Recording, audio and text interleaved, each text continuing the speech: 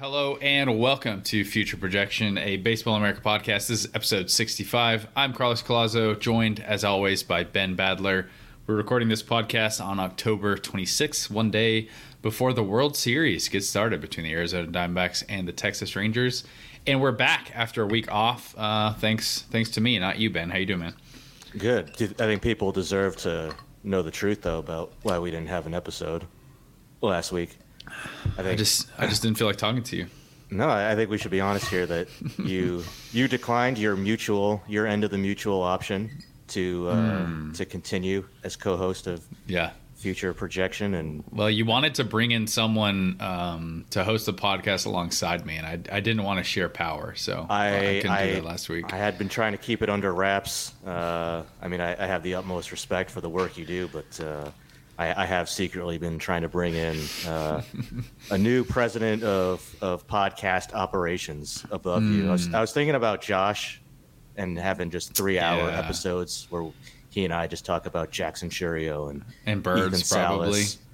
Oh, I don't know if I could. Although Josh probably would have just kicked me off the podcast in general because I was in Arizona and I didn't see any fall league, and I also didn't go to his favorite Mongolian grill that he goes to all the time.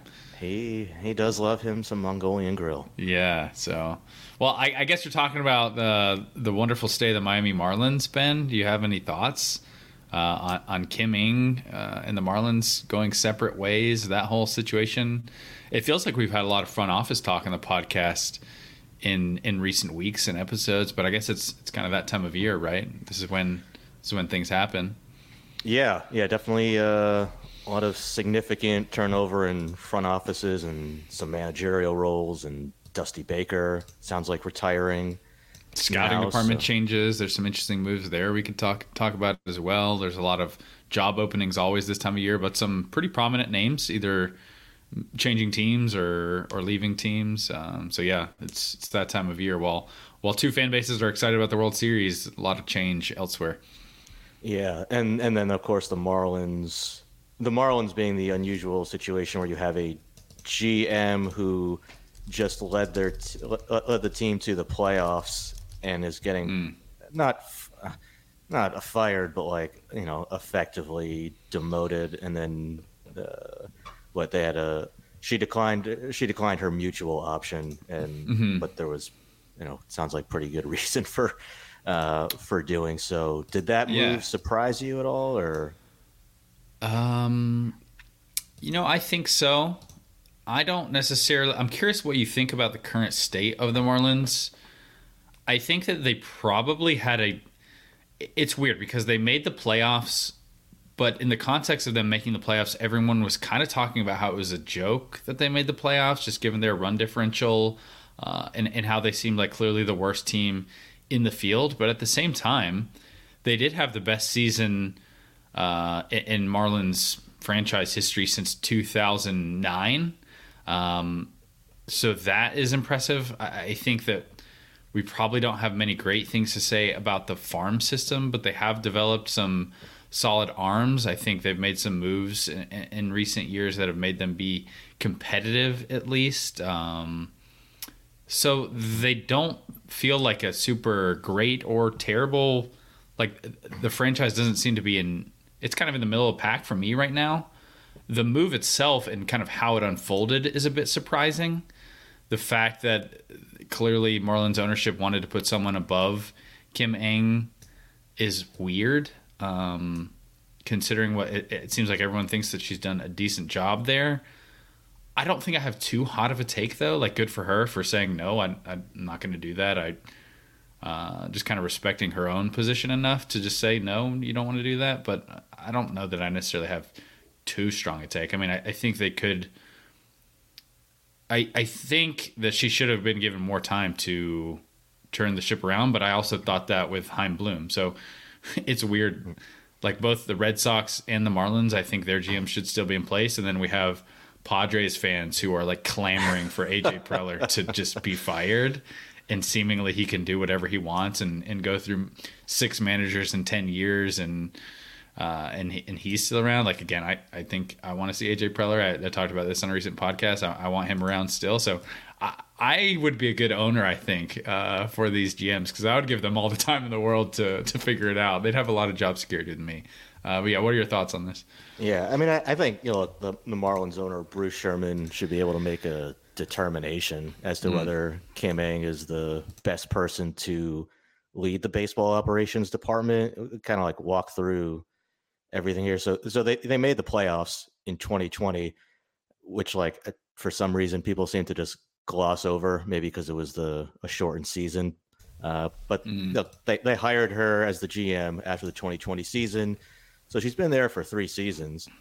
First 2 seasons, 67 wins, 69 wins.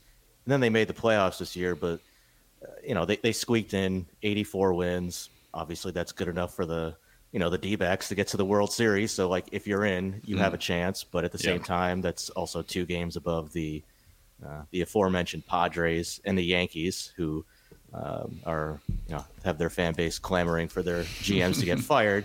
And like you said, they did it with a minus 57 run differential, which suggests that the underlying talent level on the team might not be as good as the final record indicates. It's more in line with a 75-win team. A big part of that is the fact that they went 33-14 in one-run games, which was the best record in baseball in one-run games. It's kind of the flip side of what we talked about earlier. This year with the Padres. So, I would say certainly the positive side of the ledger have been the trades that the Marlins made. Yeah. At the deadline this year, they traded Jake Eder to the White Sox, got back Jake Berger. That was a nice upgrade for a lineup that really needed help.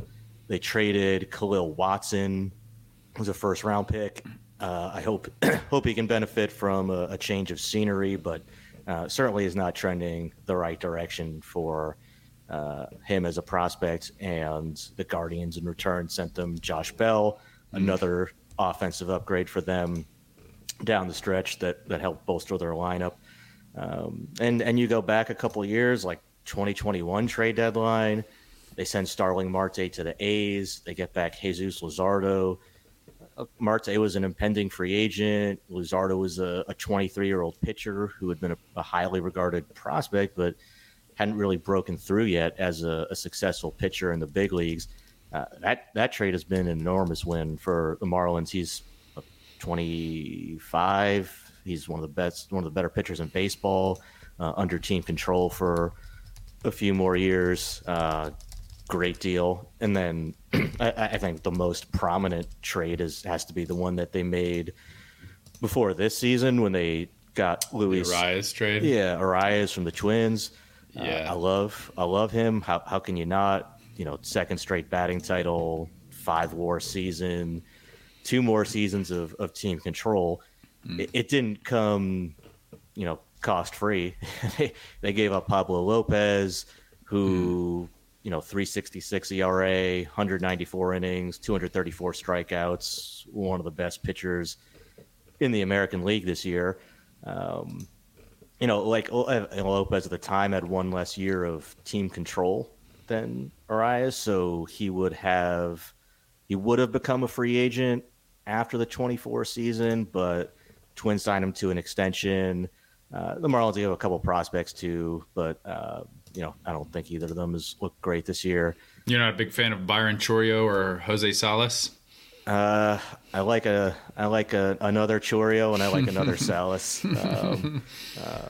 But yeah, I think just purely from the perspective of analyzing the decision of the Marlins GM, I do think it was a good decision. The GM has to work within the parameters of what the owner is willing to spend. So if Lopez is somebody you don't think you're going to be able to have the payroll space to extend, and as a GM, you flip him for Arias, you get a great player with an extra year of team control, and the lineup was really an area that needed more help than the pitching staff too. Yeah, I think that trade looks pretty solid for both teams, I think, at this point. The other move that I think is sneaky good that the Marlins made this year in season, I guess you briefly mentioned it when you said they traded Jake Eder away, but Jake Berger was pretty important for this team down the stretch, getting into the postseason in the first place. Yeah. He hit 214, 279, 527 with the White Sox after coming over to the Marlins. He was really tremendous offensively. It was a 303, 355, 505 slash line, 860 ops, 130 ops plus, 9 homers. I think he was one of the key pieces to just get them a chance in the postseason in the first place. And I don't think anyone prior to that move would have been like, Jake Berger is going to be a real key player here at the deadline. So a smaller deal, but definitely one that bore positive fruit for the Marlins. Yeah, they definitely needed some help bringing up that lineup, and they definitely made a couple moves in season this year that helped them there. And some of the other trades, like they traded J.J. Bleday to the A's for A.J. Puck. I think that one worked out well for the Marlins. Some other ones where the jury is still out. The trade with the Rays, where they got Xavier Edwards, infielder, center fielder, hit well in AAA, pretty minimal power, but he is one of their best prospects. They also did give up Santiago Suarez, who was the number 6 prospect in the Florida Complex League, number 2 pitching prospect in that league. So we'll see. And then they traded for David Robertson, too, at the deadline this year, which that one did not work out. They gave up Marco Vargas, the teenage infielder was the number 5 prospect in the FCL this year, and a catcher, Ronald Hernandez, who's also top 20 in that league. That one could potentially come back to bite them, but we'll see. Yeah. But I would say in terms of trades, I think Ang made several moves that were on the whole advantageous for the Marlins. You mentioned J.J. Bleday. I want to talk about him really quickly just in the context of the 2019 draft class. You go back and look at that draft class, it's a pretty phenomenal group already. I mean, Corbin Carroll is maybe the name to talk about now, just considering he's the face of the D-backs at this point, now in a World Series, already has 6.6 WAR under his belt. But really the first 10 players, I guess technically 9, we're not going to count Hunter Bishop at 10, are all big leaguers. Every single player in that top 9 grouping has been a positive WAR player outside of J.J. Bleday, who at the time was solidly considered in that elite top 6 grouping that included, and I'm just going in order of how they were drafted here. And it was roughly the order, I think, of our rankings too. But Adley Rutschman, first overall, he's been worth 9.6 WAR over 267 games. Bobby Witt Jr., 5.2 WAR, great sophomore season this year. Andrew Vaughn hasn't been great so far, but he at least has a positive WAR value. J.J. Bleday, negative 0.5 in 147 games.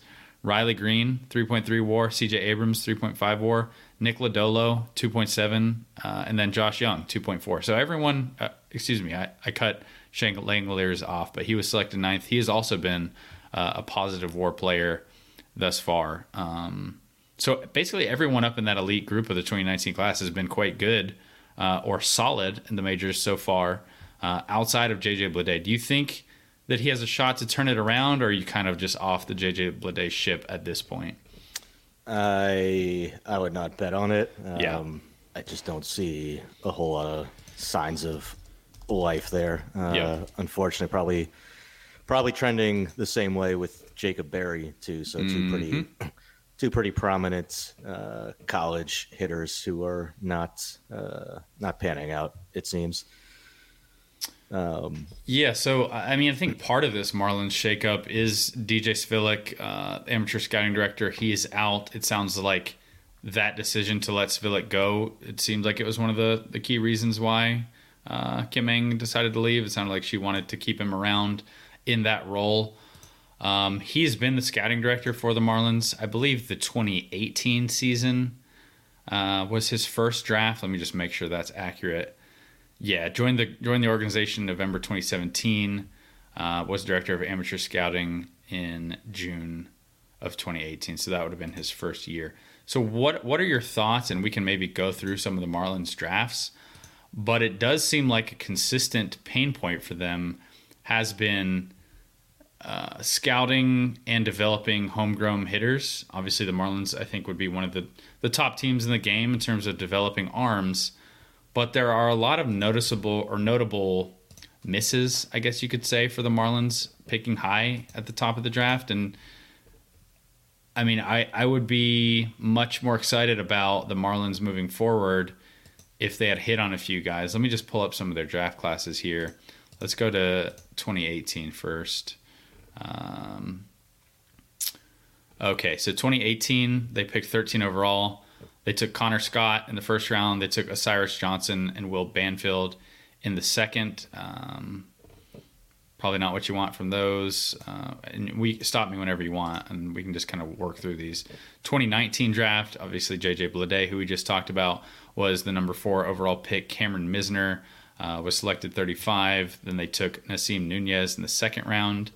2020, the Marlins were picking number 3 overall. They took Max Meyer in the first round. Then they had pick number 40. They took Dax Fulton. With their next pick at 61, they took Kyle Nicholas. Let's go to 2021. So that would have been Eng's first draft in 21. 2021 was Eng's first draft. Okay, so 2021, number 16, Khalil Watson. At the time, I thought it was an awesome pick. Expected him to go top 10. He fell. Signed for more money with the Marlins. Joe Mack, 31, high school catcher. And then in the second round, Cody Morissette. So 2022, we still really haven't found a hit as far as I'm aware. 2022, Jacob Berry, number 6. It seemed like immediately after he got into the pro ball, like everything looked a bit off. Second round, Jacob Miller. Third round, Carson Milbrandt. So 2 high school pitchers after taking Jacob Berry. And then 2023, the most recent draft, they took Noble Meyer with the 10th overall pick, and then Thomas White with their second pick. I guess if you want to look at second round, they took Kemp Alderman. So pretty poor drafts across the board in terms of results so far. I am really excited about Noble Meyer and Thomas White, and I think one of the reasons I was excited about it at the time is that like the Marlins have struggled with hitters. They haven't struggled with pitchers. They got 2 of the best upside arms in the class in Meyer and White. But what do you think it is with the Marlins and hitters?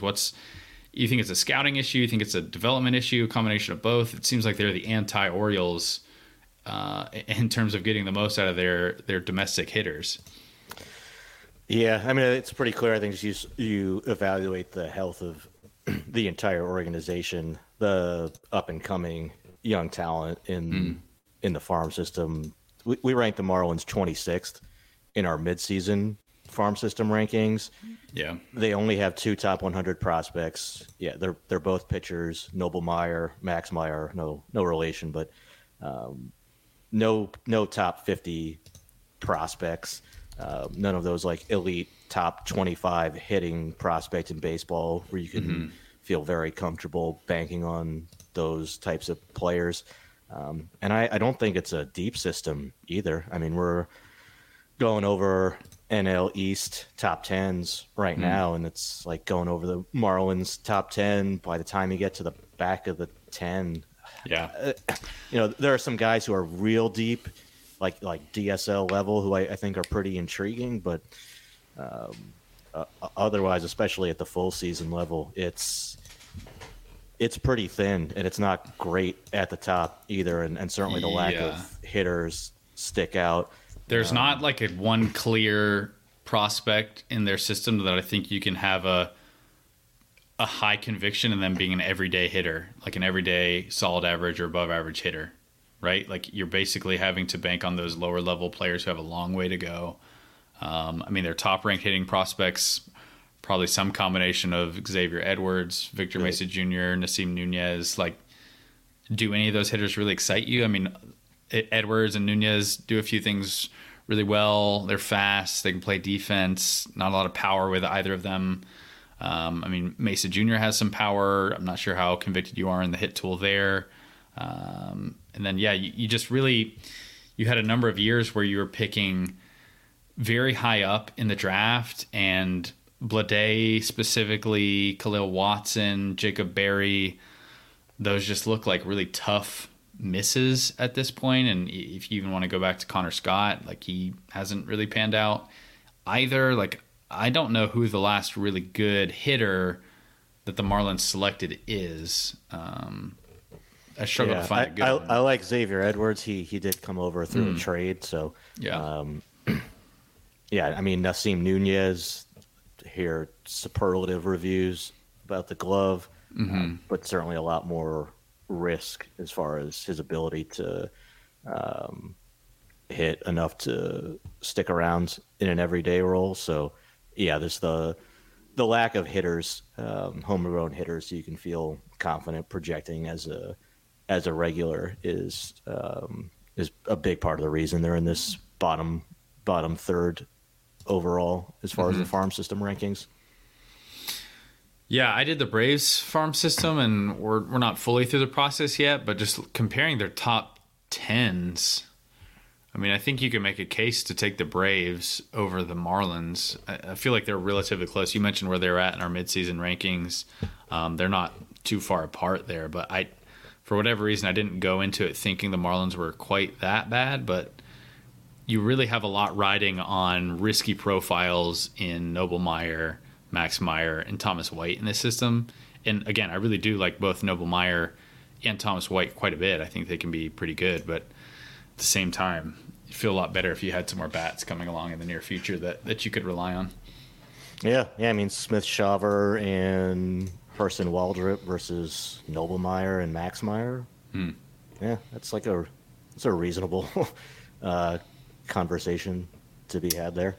Yeah, and then after that, it's basically like, would you rather take a shot on a few more lower level pitchers or a few hitters without much power? Like most of the prospects after that first two for both these systems are either far off or have a lot of obvious risk factors. So I don't think either are great, but the Braves do have the benefit of already having a bunch of young homegrown hitters who are kind of established big leaguers. So the lack of impact bats in the system, I don't think hits quite as hard as it maybe does for a team like the Marlins. So you just maybe still have more concerns about how they're going to produce runs. And they've also had some tough injuries with a lot of their really good pitchers as well, which has hurt. Yeah, and then so after Ang and the Marlins split ways, when the Marlins fired their director, Barry Jackson of the Miami Herald, had a tweet last week that said, one of the contrasts and visions between Bruce Sherman and Ang, we're told, is Sherman wanted to replace Zwick because Marlins draft hasn't produced much with position players. Ang wanted to keep him, end quote. So if that is true, and you're the owner looking at a farm system that's in the lower tier of baseball, and you want to make significant changes to the way your team is drafting, but your GM is pushing back, that seems like it would be a pretty significant source of friction. Yeah, absolutely too. And if you're like the owner, like us, looking at the results, you probably wanted a lot more with that, and like seeing where these players have ranked pretty quickly after they got into pro ball, and the reviews from pro scouts is quite a bit different than what a lot of people were seeing with these players pre-draft. I can see why you would be frustrated. I think it's possible to change strategy with the same people involved, but at the same time, like, I don't know who's responsible for the drafts here. Is it Ang? Is it the scouting director? Is it player development? Like, it's impossible to truly know the answer to that without being inside the room and kind of having more information on what exactly has gone wrong with these players. But at the same time, like, you're going to have a lot of misses in the draft, and it's a question of like how many opportunities do you think is legitimate to give someone, and how quickly is your ownership demanding results and changes in the farm system? I don't know. It's tough. I'm glad I don't have that job. Yeah. So I think the state of the farm system seemed like one area where ownership was, I think, rightfully concerned. And then you talked about trades, where I think they did really well in trades. Free agent signings. They signed Avisal Garcia to a 4-year, $53 million contract. He's still owed $12 million the next 2 years when he's 33 and 34 years old. And he has been really bad when he has been on the field. That's probably just dead money. Jorge Soler signed a 3-year, $36 million deal coming into the 22 season. Struggled his first year. He was better this year. BREF has him 1.8. Fangraphs 1.9 WAR. Okay. Gene Segura, 2 years, $17 million. He was brutal this year. Johnny Cueto, $6 million for his first year in 23 with a $2.5 million buyout for the second year, which is going to happen because they're not going to give him the club option for $10.5 million. So that's $8.5 million guaranteed. Just did not work out. Like Yuli Gurriel, whatever, like it's a minor league deal, but they still gave him over 300 plate appearances this year as their first baseman. I think on balance, those free agent signings have not worked out well for the Marlins. Obviously, you have to recognize like the reality is that the Marlins had an opening day payroll that was like 24th, 25th, something like that in baseball. So yeah, 23 they're right at like 22, so they're solidly in the bottom third. Yeah, there's limitations here, and they were able to course correct with some in-season trades to trade for players like Berger and Bell, but at the end of the day, they finished 26th in baseball in runs scored. Park is a factor there, so like OPS plus 20th in baseball, but I think that would be another, if you're the Marlins owner, it would have to be another area of concern.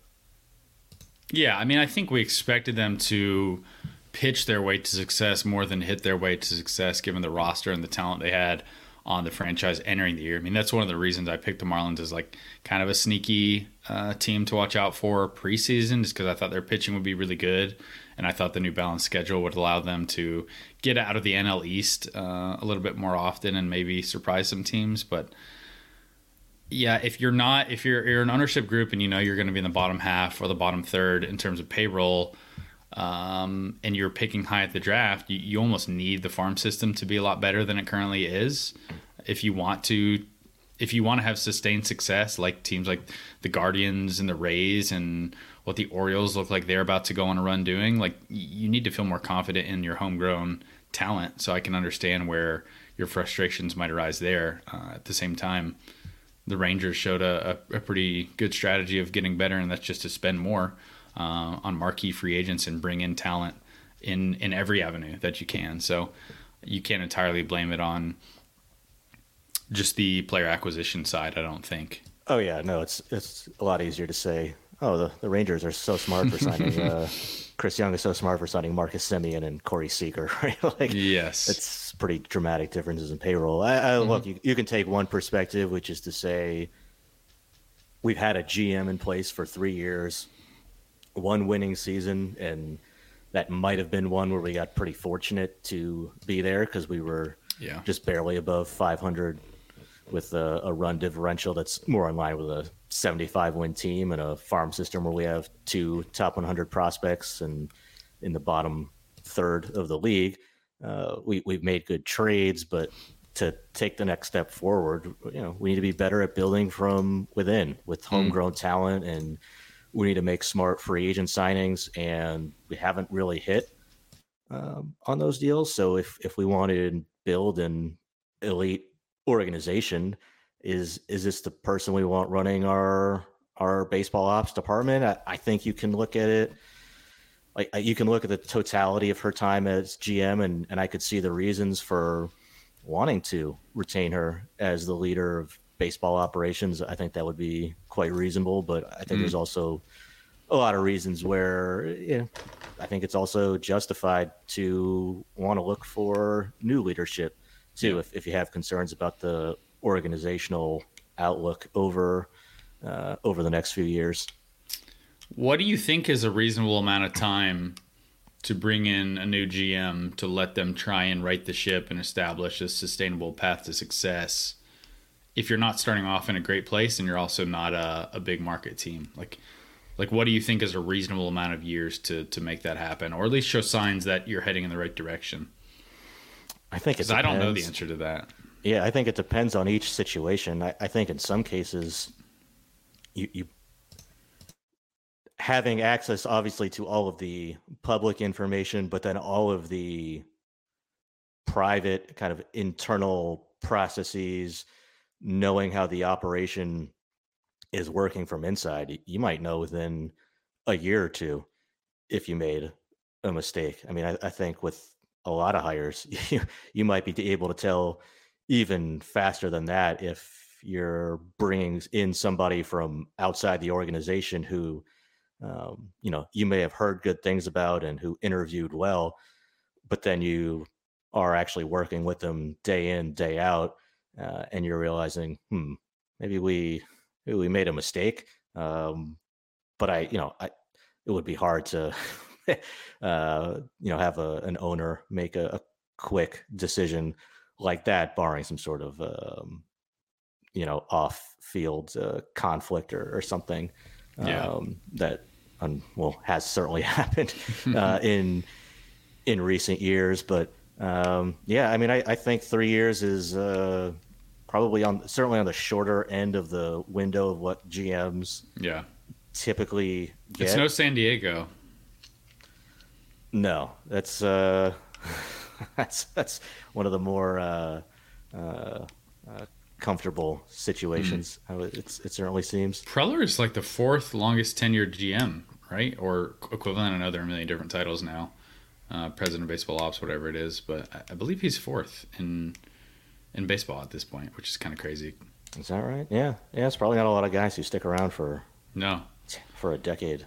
No, not too many at all. So you think basically if you're an owner, the process, you can get a pretty good idea of whether or not you like the process of how your candidate who's running the team is doing quickly, even though it might take years to, for instance, determine whether or not a draft was successful. I think maybe in a more extreme case where you suddenly realize, hey, we didn't know this person all that well, but they were very qualified, a lot of good references, they interviewed well. It's kind of funny to think of like sharp interviewers just sneaking into control of a big league baseball team. You would think that the interview process was just so much more in-depth and thorough for a job like that than like a typical job interview, but it's kind of funny to just think of an interview shark getting in there and getting control of a team and then just completely not living up to that interview. Oh, I think a lot of people can rise up through the ranks because they speak well, know how to press the right buttons conversationally, or how to speak to an owner, tell them what they want to hear, that kind of stuff. So, but I mean, and we're talking about like short rope with a GM. The one thing is like the idea that this was something unique to Kim Ng, that an owner would either fire a GM who made the playoffs or seek to put someone else above them. That's just categorically untrue. I mean, Dave Dombrowski, he won the World Series with the Red Sox in 2018. They fired him during the next season. The Blue Jays, they won the AL East in 2015. They go to the ALCS, and toward the end of the season, they brought in Mark Shapiro as team president above Alex Anthopoulos, which diminished his decision-making authority. So Anthopoulos, he did the same thing. He just walked away after the season. Look at the Astros. Like the Astros hired James Click as GM after they fired Jeff Luhnow. So he's been there, or he was there for 3 seasons, 2020, 21, 22. They go to Game 7 of the ALCS his first year. They lose the World Series his second year, and they won the World Series in 2022. I'm not saying he like built the team, but he just won a World Series ring, and the Astros kind of did the same thing. They pushed him out the door. They offered him a 1-year deal after he wins the World Series. So there are other examples, but those were all executives who had just better on-field results, World Series rings in a couple cases, who had to deal with the same things too. So I think if anybody is saying that this situation is somehow unique to her as an executive. It's just historically not accurate. Yeah, I mean that's a good point to put into context. It really makes clear that I have no desire and will never have any desire to do a job like this. Running a baseball team is a pretty cutthroat business. I can see the appeal and why people want to do it, obviously, but man, that is not something I would ever want to have anything to do with. The part that I do think the Marlins should get castigated for, though, is I thought the way that they tried to spin this to the public, Yeah. in the so the We've had no news- shortage of teams just doing a remarkably terrible PR job in the last year or so with various front office decisions, with all kinds of things. So that's not surprising in the least that they tried to spin it in a way that'd be favorable to them and also very easily proven wrong. Yeah, that's the thing. So they had the press release. The Marlins sent it out that said she would not be returning as GM. Let me see it here. All right. Although the club exercised its team option for her to return for the 2024 season, Kim has declined her mutual option. We thank Kim for her contributions during her time with our organization. Wish her and her family well. Yada, yada, yada. A whole bunch of boilerplate platitudes of looking for a new leader and how committed they are to winning.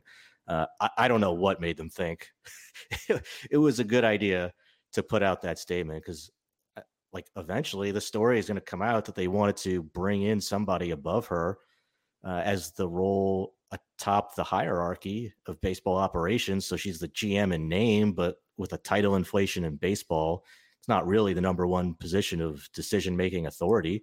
And it took a few hours for it to come out when Jeff Passan tweeted out that, the real situation. So it just looks like a really, a pretty underhanded way to try to present it as a scenario where the Marlins really wanted to keep King Eng, and she just decided to leave, when the reality is they were hiring a new president of baseball ops over her and effectively diminishing her role. Yeah, it's a weird situation. I'm curious to see what happens next with Kim Eng. I'm also curious how you view the job. How favorable do you think the Marlins job is in the greater context of the league? Craig Breslow was just announced. He's the new head of baseball ops for the Red Sox, former Cubs assistant general manager. So that job's technically not open, but how would you compare and contrast how favorable those jobs look from our perspective? Because it seems like both are fairly short leashes. You mentioned Dombrowski as another name who got cut pretty quickly after real success with the big league team. I thought Chaim Bloom was released quicker than he should have been. Some people would say the same thing about Ben Cherington. And even everything with Theo Epstein when he was in Boston too. So that's So which job would you rather have? They're massively different markets. Obviously, you would assume that you have a lot more ability to compete on the free agent market in Boston, and your own compensation is probably higher. Yeah, the the attendance issues or lack thereof that you have in couldn't be two different markets, I think. But do you think there's a case that the Marlins job is maybe more appealing? Maybe you can make a case that easier path to win in the NL East. I think there are a few really good teams in the NL East, but the AL East is always a gauntlet, and it seems like with the Orioles and Blue Jays now too, it's even more so. So which of those two jobs do you think is more appealing as the aspiring GM that you are, Ben? I think it just depends on your personality in part, because those are two very different environments. Boston. Yeah. It's just, it's got to be, I've already lost most of my hair anyway, but it's got to be hard to retain it. Credit to Dave Dombrowski, I suppose, for doing it, but man, it's a very, not that being the GM of the Marlins is some easy low stress gig, but there's so much more media to deal with, so much more I just think the intensity of the fan base in Presumably, Boston the is. expectations to win are a lot higher, just given the history of the franchise and the money that you're spending on the team year in year out. And I mean, I mean, theoretically, every team should have the same goals, but in practice, it's not actually how it is. Yeah, I think there's just certain markets, whether it's Boston, obviously like the Yankees, the Mets, the Phillies, where the the fans and the media are pretty unforgiving, and certainly more so or less so, I guess, than a lot of other cities. So, whereas like if you go to the Marlins, if you can take them and turn that franchise around and make them like the Rays of the NL East, like you're going to be viewed an extremely favorable light because the franchise just historically over the last 20 years has just not had a lot of success. So I think if you're walking into the situation in Boston, like if you're asking me which team has the better outlook, obviously don't know who the GM is going to be or whoever's going to be running baseball operations in Miami, but I think the Red Sox have a better farm system. Yep. I think they've drafted better recently than the Marlins.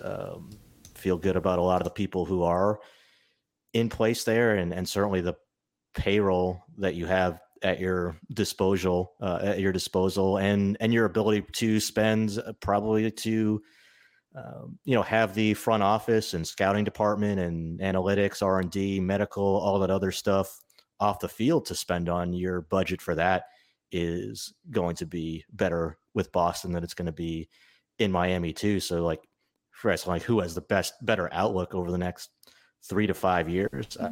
I'd definitely say the Red Sox. Yeah, no, I agree with that too. I think it'd probably be like a very specific person who views the Marlins as just a better job in a vacuum. I think the kind of legacy making aspect of it, if you succeed there, would maybe be the biggest defining trait for that job over Boston. Yeah, and I think you have the ability, like unless you just really don't like the cold weather. Part of it too, yeah. But and I could see too where. Yeah, like at the same time in Miami, you're going in knowing that the only history with your owner is that he also has a pretty quick hook for a GM. But at the same time, he clearly is saying, look, like we want to bring you in and, reshape our, at least our domestic scouting department, maybe some things in player development too. So it seems like an opportunity to bring in a lot of probably your own people and reshape some pretty significant departments in the way that you want to, in a way that fits your vision for it too. Yeah. You talked about kind of future outlooks for both these teams. I'm curious about just the NL East in general. All of the NL East teams that made the playoffs are now done. Obviously, the Nationals and Mets didn't make the playoffs this year, but how would you view the NL East teams moving forward in terms of just current core farm system? I guess we can talk through like most optimistic versus least optimistic as it stands right now. I view it as a pretty competitive league, maybe like right under the top tier. I would think like AL East, AL West maybe, and then NL East in terms of like competitiveness. But where do you view how do you view this division? I guess I would say. I think if I had to stack them 1 through 5 over, expectations for let's say the next 5-year outlook. Yeah, I probably would put the Marlins last, which sounds a little bit strange to say about a team that just made the playoffs, but. I think we just talked about all the reasons for concern there.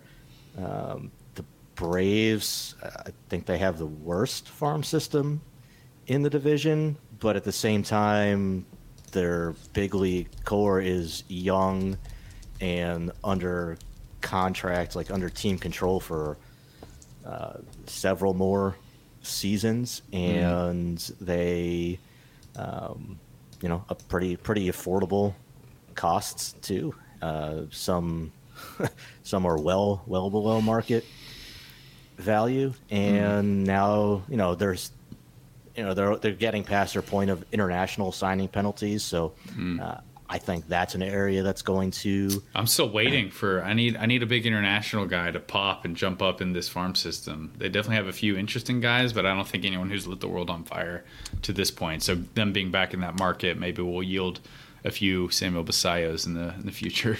Yeah, they should have a good one January 15th this year with Perdomo. So, I think things will. They're certainly going to be in a better position than they were before, and then obviously their team right now is just really, really strong. So yeah. So do you think that anyone has a case for a more optimistic outlook than the Braves in the near future? Even given that, let's say that you think Braves and Marlins are neck and neck. Let's say you think the Braves have the worst farm system, neck and neck. I'm talking about in the quality of their farm systems today. For any confusion there, let's say the Braves have the worst farm system of the group. It seems like they have the best young core. I think that the Braves have shown to be pretty adept in most areas of the front office. Savvy trades, ability to spend money. I think they draft well. I think they develop well, both pitching and hitting. I would think that they're just the fact that they've won the last 6 divisions and given their current core, that everyone's kind of still there and hitting their primes right now. It would be hard for me to pick a team that I liked better in this 5-year window moving forward, regardless of the current farm system. Do you think that there's a team that's close to them, or is it like pretty clearly Braves for you? For me, I think it's probably Braves. I mean, the team that just sent them packing, maybe the Phillies. The team that consistently beats them in the playoffs, you mean? The Phillies, yeah. Yeah, I mean, they have I don't think it's a great farm system, but it's a better farm system than the Braves. Yes. They're clearly willing to spend money. And I think Dave Dombrowski has shown a knack for, I think his reputation is he goes in and he guts farm systems. And I think certainly he's not afraid to trade prospects and trade away highly regarded prospects for enhancing the current major league team. At the same time, this is true in Detroit and in Boston.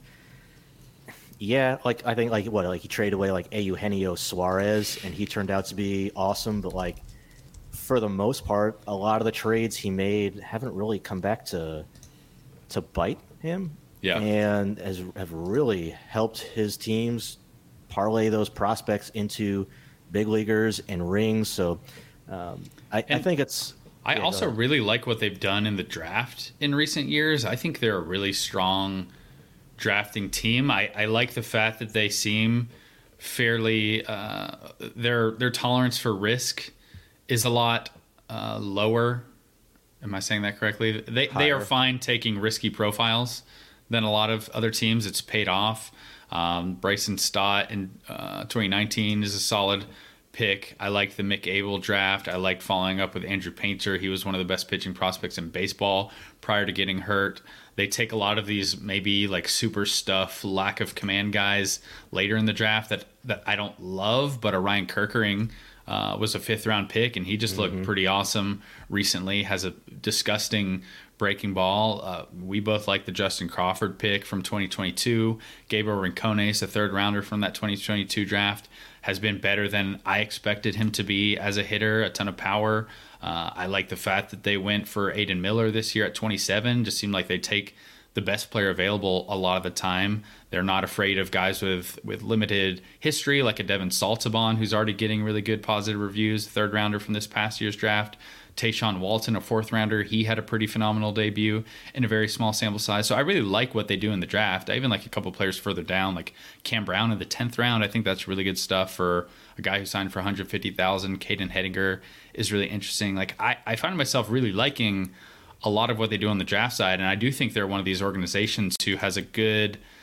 They seem to sync up what they're scouting for and what they think they can do well in player development very nicely. And just after having a few conversations with some Phillies people who are talking about their process a little bit, I'm fairly bought in on what they're doing. So I like that side of everything that Philly's been doing. They haven't picked particularly high, but I think they've gotten some pretty good returns in recent drafts. And I think internationally too, they had two of the better prospects in the Dominican Summer League. Starlin Caba, a shortstop. Yeah, their big international signing from this year. Really good glove, really good bat control, premium position player, defends it well. A lot of things to like there.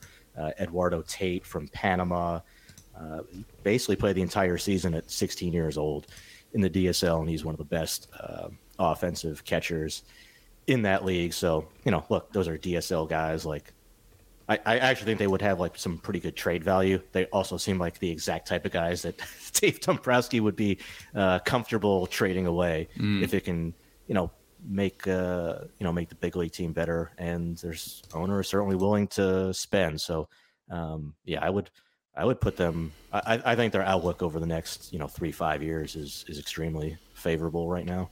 So you would have the Phillies kind of either 2 or 1A, 1B with the Braves. I'm curious how far off the Mets would be, because they obviously are willing to spend, and you love the new GM they have in there running the show.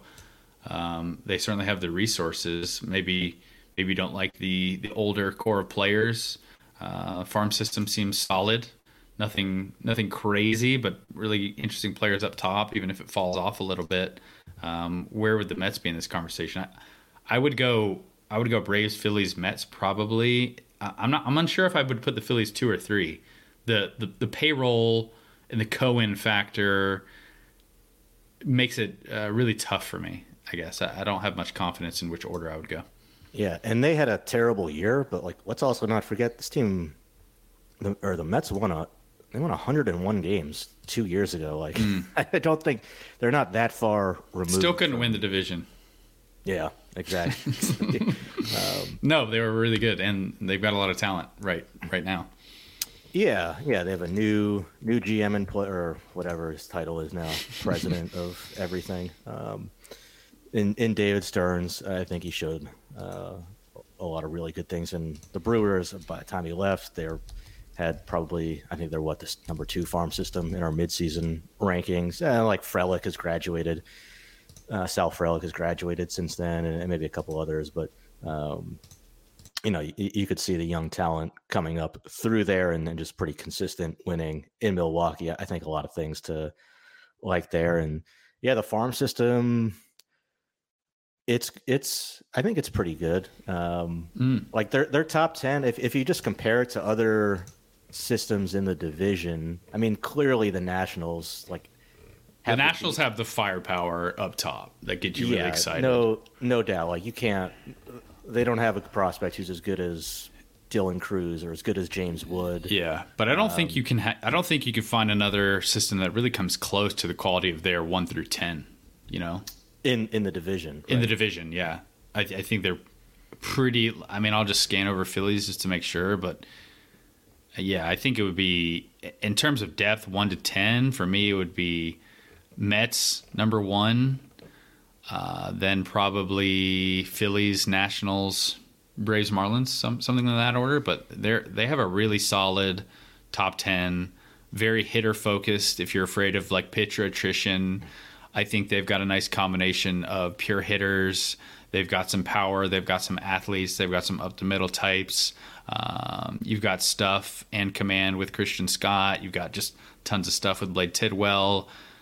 I'm curious how many of these players in their system are going to rank on our top 100 next year. It seems like it could be a decent handful.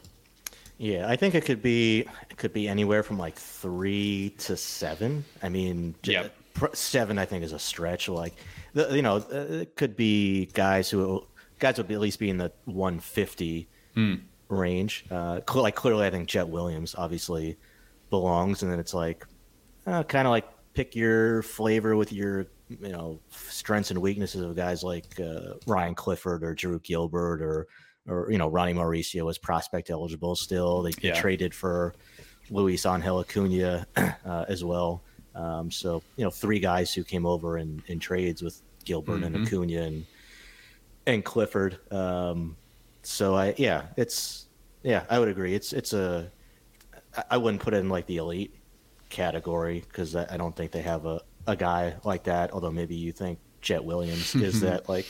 I'm fairly confident that I'm going to be one of the highest on Jet Williams on our staff and maybe just in the industry in general, but I wouldn't quite put him in that sort of elite Dylan Cruz, James Wood type. No, even though I do like him quite a bit.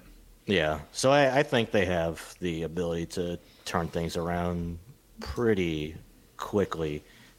Whereas like the Nationals, the Nationals are interesting. Very unusual rebuild happening, and it's so dependent on those prospects who they have at the very, very top of the system, which are the elite, most valuable players or prospects in the game. When you have somebody like Dylan Cruz and James Wood, and then Brady House certainly fits into the top 100 too, but like. For a team that is in the midst of a rebuild, I would like to see some more depth, because you get, even toward, even once you get past the top, 5, 6 guys, like you got some guys who have some pretty significant holes in their game that they're going to have to address. Typically, if things are going well, you're not replacing your, scouting director, changing international. Well, this is actually a reason that I think directors. This is me zigging where you're zagging, but I think if you're a Nationals fan, I would be pretty excited with the state of your scouting department now. The recent moves that the team has made, bringing in Brad Ciolek, who led the Orioles recent drafts. Like we have praised the Orioles draft process ad nauseum on this podcast over the last 5 years or so. And granted, the Orioles did have the benefit of picking very high in the draft consistently. The Nationals won't be able to do that to the same extent, just given the new rules of the draft lottery, given how much the Nationals spent. Like they can't pick higher than 10, I believe, this year, just given the fact that they got a lottery pick in the first year. So that might hamper them a little bit. But I have to imagine, just if you've seen what Brad Ciolek has done with Baltimore, you'd be excited about what he can do with Washington. They do have the studs. And if you were going to have a very top-heavy farm system or very quality depth farm system, I would rather have the top-heavy farm system that has the Dylan Cruz, the James Woods of the world that have a chance to be these franchise pieces. It does seem like the Nationals have always been this sort of stars and scrubs model, or at least in recent years they have been. But I would be encouraged. I think they've got a lot of tools, a lot of upside, a lot of firepower in the system. You do need to layer on more depth, and you do need to probably get some more pitching in this system and just show that you can bring these hitters along in the minor leagues and continue their development like a team like Baltimore does, like the Dodgers do, like the Braves have done. But I think they're in a decent spot, and they're clearly a team that's willing to spend when they're ready to compete. So I don't know if it's going to be this sort of drawn-out rebuild. I don't know that it can be in the current system. I hope that the Orioles and the Astros rebuilds, where you just bottom out for years, I hope that's a less viable path. And if the draft lottery is enough to deter that, then I'm all for it. But I'm fairly optimistic about what they can do in the near future. But I'm also exceptionally high on Dylan Cruz, and maybe that's all it takes from me. Yeah, and look, obviously they have players who won't qualify for the on a prospect list, like C.J. Abrams or Mackenzie Gore. Where are you at on Abrams? Because he's always lumped into that tier. I think he did some good things, but do you expect him to be a player who can take a jump and be like an above-average regular? Because I might be a little more pessimistic than that. What do you think he is young and he's got speed, but I don't know what sort of hitter we're ever going to get with him. I think he's an above-average defender right now at a premium position. And he put a close to a league average OPS up this year. Yeah. I think that's already, you could say he's already above average right now. Now that will depend on his, if the defense wasn't just kind of like a 1 year type fluke, which I don't think it is. I think he's made some significant defensive strides over the last couple of years to get to where he is right now as a shortstop. He's showing more power too than I expected for him, especially 18 for home somebody runs. who's at 22 years old. I think there's still some more room for growth offensively based on what we saw from him throughout his career in the minor leagues. I think he could still. I think he's already an above average player. Or he certainly performed like one this year, and I think there's still another significant level of growth potential ahead of him. If he can go from maybe a tick below league average offensively to an above average hitter too. I think that's a possibility for him. Yeah, I think I'm probably just lower on his defense at shortstop. I'm also just more skeptical about like the overall upside as a hitter moving forward. He is young, still just 23 years old, so it wouldn't shock me if he took a massive step forward. But I mean, I don't think he's going to have a ton of power. He doesn't get on base at a clip that I would like for a player with his sort of contact skills and speed. I mean, he is a good base runner. I think he has some tools to be a good defender, but I don't know. I'm more towards the skeptical side. I think I have long been more towards the skeptical side with him. I just wish he would take a few more walks. I think you're holding him up to the standard of he's not Bobby Witt Jr. from the same draft class. There's definitely some of that. There's certainly some of that that's hard for me to entirely get out of my mind because there are constant comparisons between them. But I just don't see the sort of impact that Bobby, like, if you don't want to compare him to Bobby Witt Jr., that's fine. But I don't think he has that sort of power. I don't think he is the defender that, like, I think he could be an average player, and you need average players to win. But I think if you're relying on C.J. Abrams to be like the driver of your offense, I would be a little skeptical. And I mean, fortunately, I think there are many better hitters in the system now that will be able to kind of shoulder that load. But it's just kind of interesting to think through where we're at with C.J. Abrams now. And I guess I'm raining on his parade here, and you're a little more optimistic. Yeah, but you're more optimistic on your guy Mackenzie Gore, or? Yeah, I think so. I'm probably still more optimistic on him. I don't know. I don't think like it would be surprising if he was able to just turn into a frontline starter now at this point, but I mean, he was pretty solid this year. He's about league average, took the ball 27 times, 4.42 ERA, good strikeout numbers. Yeah. So I think so. I mean, he's still 24. Both these players are young. Like I would be more confident in Mackenzie Gore being like a pivotal player in a competing Nationals team than CJ Abrams. We talked about the leap that Jesus Luzardo made. I could see him making that same kind of jump from like a good prospect or a really good prospect who was like okay early on in the big leagues or even struggled, and then took a huge leap forward just with a couple more years under his belt. The step forward with his control, I think, is a really positive indicator for Mackenzie Gore. It's more than a walk per nine better year over year. I would have to dig into his numbers a little bit more to see what I think about this stuff at this point. But yeah, I think he could be a really solid mid-rotation left-handed pitcher. That has a lot of value.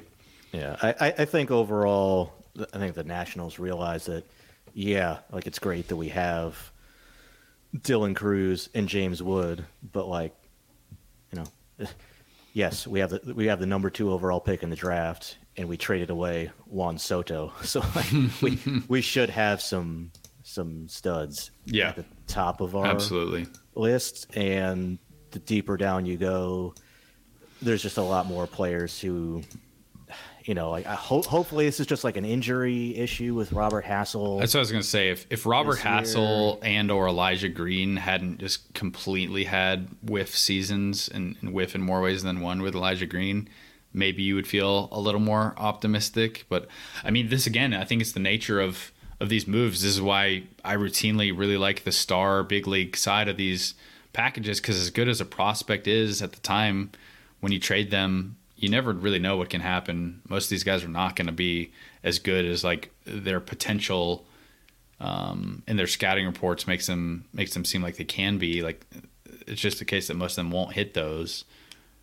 But yeah, I mean, for Elijah Green and Robert Hassel, both at previous points, top 100 prospects, hard to make cases for either of them being top 100 prospects now. How do you view them at this point? And like, what is your, I guess, how much has your confidence been dampened for both of these players, and how much do you think they can bounce back in future years? I mean, Elijah Green's tools are as good as anybody, or among the best in baseball, but he just can't swing and miss as much as he does. Even if he cuts it down, it's going to have to get cut down even more. So I think we took, got pushback from not like scouts or anybody necessarily in the game, but just fans earlier when we were kind of raising some red flags earlier on about the swing and miss there. But I think his miss rate this year was 45%. This is just overall miss rate when he swings the bat. How often is he missing? Almost half the time, which is insane. And so, I also will say this. I was on the positive side when Elijah Green was coming into the system. I was talking about putting him right up there with James Wood, just given his prospect pedigree, what he was doing as an underclassman on the same team with James Wood. And I remember having some conversations with people in the game, like, how do you view these two? And for many people giving me feedback, it was like, look at what James Wood has done in pro ball. The adjustments he's made have been really impressive. Like, still quite a bit of a gap between this guy who has flashed all these tools, but needs to kind of go out and prove it. And I think that's just a good lesson in, like, it's easy to dream on these guys when they're in high school and they've yet to be really challenged, and just how important it is to actually go out and perform in pro ball, to just give some confidence that you can access the loud tools that you have. A good lesson for me to learn. Yeah, I think even just beyond those players, it's also just like, where are the kind of the later rounds picks who are coming through too, where it's a little bit lighter. Where in other organizations you see like the Graham Pauley in San Diego, or just other players where we were able to, or Ryan Kirkering, right? Like, it's just hasn't been the case when you kind of look up and down their top 30 right now. Yeah, for a while there, they were taking these like very risky pitching profiles early on in the first round, and I think a lot of those drafts maybe didn't help the farm system, like Jackson Rutledge, although he got into the big leagues and pitched a decent amount of innings this year. But I think 2018 was Mason Denneberg. He never really turned anything, has dealt with a lot of injuries. They took Seth Romero, who had all sorts of red flags. Like, they have taken a few risky profiles on the mound. I'm trying to look through their recent drafts and see if there are any guys who have popped in later rounds, and kind of struggling to find any impressive names. Like, it's a lot of just misses deeper in the drafts. And I guess you for all the players that we're really excited about, Brady House, Dylan Cruz, James Wood, like, still haven't made it to the majors yet. Yohandy Miraz, I think, strong debut. So yeah, you kind of need to hit on a few of these guys later on, even if they're just more role player types, but people who can impact the big leagues in some capacity. The anti-tanking measures in place too now are not well timed either for them. Not if you're a Nationals fan, no. I mean, I think it's good that you are picking high in 23 instead of 24, just given the talent that seems to be shaping up in those drafts. So, I mean, kudos to them for getting the guy that we had as the number one player in the class. I think we're already seeing the prospect fatigue with Dylan Cruz, and I think part of it is just because Wyatt Langford was so good, but Dylan Cruz is an extremely good prospect. Are people – no. I don't think people are down on Dylan Cruz. I don't think they're down on him. I have seen – well, I will say this. I have seen many more people calling his Double-A stint, which was – how many games was it this year? 20 games. His 20 games in Double-A a, quote, hiccup, and like getting a little worried while Wyatt Langford is hitting 10 home runs in his pro debut than you would expect. So I just want to pump the brakes on any sort of fear or concern about Dylan Cruz if you're just looking at his 85 plate appearances in Double-A this year. Like, he's a pretty good prospect. Yeah, well, it's fair to be fired up about Wyatt Langford. I mean, Yes. we talk about who has the best, if anybody can top the Nationals 1-2 with Cruz And and James Wood. The Rangers might have a case now with Wyatt Langford, and some people are going to have to recalibrate on Evan Carter. 'Cause, Yeah. including me, us. who Yeah. I think I've been like one of the highest people on Evan Carter. And like, like I'd say he was like a top 10 prospect, whereas other people might say like closer to like 20 or something. It's, I think. Yeah. Going out on a limb there. Yeah, Ben. exactly. But even still, like, man, like what he's done since he got to the big leagues and the power that he's hit for, like, I don't know. Like, He's like, hitting in the 3-hole for the Rangers in the World Series. Yeah, and like he's got to be a top 10 prospect now, and like him versus Langford, I don't know, man. That's Yeah. I was very adamant. This was prior to Evan Carter going up. I was like, Wyatt Langford, he's got to rank ahead of Evan Carter. Just way more impact. Great hitter. Like similar to Cruz overall as a prospect, but the power is the differentiator. The power is the separator here. But yeah, to your point, 23 games in the big leagues in the regular season, 5 home runs, 306, 413, 645. Definitely not a slugging number that we would have expected, or I would have expected for him. Let's pull up his postseason numbers. He's hitting 308, 449, 538 in 12 games, 1 home run, 6 doubles. He can get after it on the bases, plays good defense. It's just a really well-rounded profile. Wyatt Langford's knocking on the door already, so it will be a really interesting conversation to have over this offseason. Are you leaning one way or another for Carter versus Langford?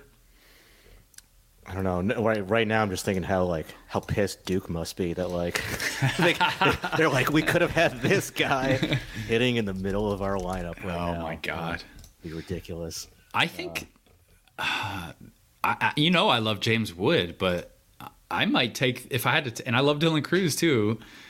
I might take the Langford Carter duo over the Cruz Wood duo, just because with the Rangers, you obviously have the major league production of Carter.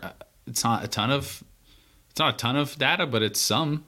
And I think even prior to Evan Carter reaching the majors, you maybe could make the case that you have more conviction in him being like a high quality hitter, whereas you could pick some nits maybe in James Wood with his swing or with the length to the path. But yeah, it's a fun conversation to have as we talk through it here. Yeah, I think all 4 of those are going to be top 10 prospects, for at least for me. Like, I'm not sure. I can't see a scenario where they are out of it, but I probably would have. Man, of that group, I think I would have James Wood 4th.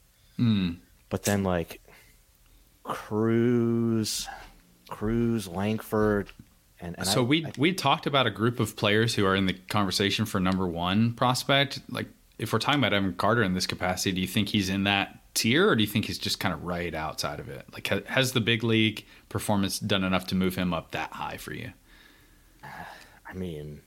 Number 1, I would still have Jackson Holiday number 1. So thinking through, and we haven't I think this is this is just going to be a stacked top 10 because we haven't talked. I guess we did talk about Churio and Ethan Salas earlier, and then Junior Caminero too. Just like an incredible. And Paul Skeens will be in my top 10. I know that. Like at some point, I'm going to run out of space, and someone's going to have to get bounced out. Like Jordan Lawler. Mm-hmm. He's going to probably be in it. I don't know. I feel like Salas, I'm going to really have to dig into Salas because as we're talking about it right now, I like all these players more. And I think it's probably just like I'm scared of Ethan Salas a little bit more than some of these other players. More risk, sure. Yeah. Yeah. But you're right. It is a really fun top 10. Yeah. I think because there are some years where we're talking about, it's like this elite top 3. And I'll still have Jackson Holiday number 1, but this whole potential top 10, the way it's shaping up, I think is extremely strong.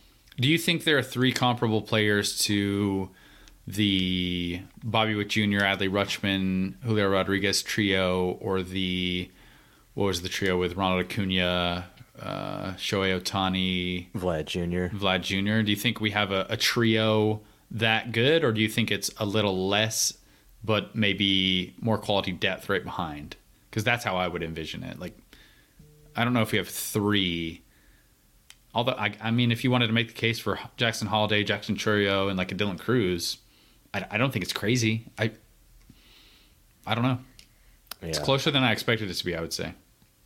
Yeah, I think it's pretty close, and just the volume of players in that elite group is pretty special.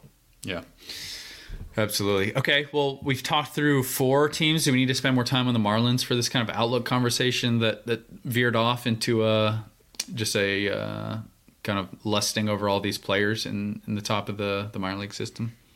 Yeah, I mean, we kind of hit on the strengths and weaknesses there. So how far is the gap for the Marlins at 5, if you view it as a gap? Like, do you think the Nationals are closer to the middle of this grouping of teams or the bottom, I guess, in terms of outlook for the next 5 years? Like, do you think they're closer to the Phillies or Mets? And also, what's your order? My order would be Braves 1. I think I'll go Phillies 2, Mets 3, Nationals 4, Marlins 5. Yeah, it's kind of boring when we. It is kind of boring when we agree. I was going to say it's kind of boring because it's almost like the results of the division this year. No, the Marlins went to the playoffs this year. They won as many games. It's not too crazy though. It's not like that order doesn't feel like I'm going out on a limb here and making some crazy take. It feels kind of just like a little boring. We're known for our crazy hot takes. So, yeah, Miami. I mean, again, like they're in the playoffs this year. I think there's a lot of still regression risk for them going forward. They need to improve their lineup. Having a full season with Yuri Perez is reason for excitement. The pitching staff, even with some injuries now, it's still a good rotation. Hopefully Xavier Edwards can come up and help, or maybe they can make some, whoever comes in can make some more trades the way Kim Ng did to shore up some holes that they have. But then also, like, how much is ownership going to spend relative to these other That's teams? What I was going to say. That's the biggest. Like, we can talk about process and scouting and player development and player acquisition, but every other team in this division has shown a willingness to spend near the top of the league. I think 3 of the teams currently this year have payrolls in the top 10. The Nationals have clearly been willing to spend when they're competing. The Marlins have not ever shown a willingness to spend, and until they do that, they're just going to be handicapped, and it's going to be harder to compete. You can't just be the Rays because you want to be the Rays, or everyone in baseball would be operating with that model. So, like, until we can get rid of our GMs or hire over our GMs as long as we want, but until you actually want to commit to competing at a high level with a strong division that's willing to spend, like, all of it is more, it's a lot of eyewash if you're not actually going to put some money there and try and commit and keep some of these players that you actually do develop, keep them around and keep building around them. Like, when they start spending, maybe I'll take them more seriously. It does seem like Chaim Bloom seems like he would be a good fit here, given the success might need a job he had in Tampa. If you're Chaim Bloom, would you go take this role in Miami with someone hired over you? This is a stupid question because neither of us. I don't think they would hire somebody over a new. Like, I think they're looking to bring in somebody who's going to lead baseball ops, and then that person will hire people underneath. Well, who knows what they're going to do? I don't. Well said. Yeah. All right. Do you have any World Series thoughts? We're going to get this podcast out before the World Series officially starts. You guys will have all day to listen to this before we get rolling on Friday. I think it's an 8 p.m. Eastern time start. A lot of chatter about this World Series. And and the lack of ratings it might get. A lot of postseason format chatter in baseball, a lot of upset fans of good teams who got bounced early, a lot of takes going around. So what are your World Series takes, Ben? What do you have to say beyond being excited about Evan Carter and Corbin Carroll playing on the big stage, which is maybe what I'm most excited about? And Gabriel Moreno too. He's been good. Adolis Garcia. Those four have been awesome. Yeah, I love watching this Diamondbacks team. They have Corbin Carroll. They have Gabriel Moreno, Alek Thomas. These guys are all fun to watch. And I also like that they are just assassinating every conventional narrative about the playoffs, because what was it, the Phillies Braves series in the NLDS, people are picking the Braves to win that series, and then after the series it's, well, actually it's not about the regular season. The Phillies are the team that's built for the postseason. They've got the clubhouse vibes. Schwarber, he's a clubhouse leader. Castellanos, Harper. The fan base is going to will them to victory. Yeah, they're clutch hitters. And then the D-backs roll in, bounce them. Like, if you think you need to roll into the playoffs hot, like, they went 32-39 in the second half. They won 84 games in the regular season. Like, don't want to harp on it again, but it's like 2 more wins than the Padres and the Yankees, who are, supposedly these teams in turmoil. And they also had a negative run differential with I think their Pythagorean record was more in line with an 80-win team. So postseason experience, not something that a lot of players on this team have. And yet they sweep the Brewers, they sweep the Dodgers, and then they take down the Phillies, and they're in the World Series. So that's been a fun team to watch. So it feels like this podcast is just Diamondbacks fans at this point, because they're the narrative killers, right? That's what I'm getting from you, Ben. You're really excited about them. Not a word about the Rangers, but you're really excited about the D-backs. I'm with you. I like that we killed all these narratives. Oh, the Rangers are a fun team to watch too. They are fun. Like that series against the Astros, like largely thanks to Adolis Garcia's flair for the whatever you want to call it. It's highly entertaining. But the D-backs shouldn't be in this position in the World Series, and I don't even think the city of Phoenix should exist. That city. That city. Wait, say that again. It is insane to me that we built a city there in the middle of the desert. Have you been there recently, Ben? Well, I've been to Phoenix, yeah, but I'm fine with it existing. I'm fine with it existing. I'm more joking that, like, it is insane to me that we built a city there given the heat. It's insane to me how hot it is. I'm walking around at like 11 and 12 at night. It's 100 degrees, Ben. How's that even possible? Yeah, I don't know. I also didn't realize how sprawling and massive Phoenix was. You're telling me we can't get a bunch of eyes, a bunch of retired people in the Phoenix area to tune into this World Series? Dallas is huge. You can't tell me Texas is not a big market. I don't understand some of these concerns about the TV ratings of the World Series, but I also generally just don't care about those. So yeah, I don't have concerns, but I also think it's probably just true. Like, if we're just being honest, like, that's not going to have as high a ratings if you have the Yankees or Phillies or the Red Sox or Cubs. Do you think that's some problem for baseball when this happens, or no? No, but I also understand if you would prefer to have a more condensed playoff field and put more emphasis on the regular season. Like, yeah, it would be the same thing if the Yankees got in as an 84-win team and then went. Look, like, the Diamondbacks are 9-3 in a 12-game stretch, all against very good teams. Like, they deserve a ton of credit for it, but yeah, like, the Yankees could probably do that too if they got it. I'm sure, like, Yankees fans generally don't agree with that based on the way their season went. But I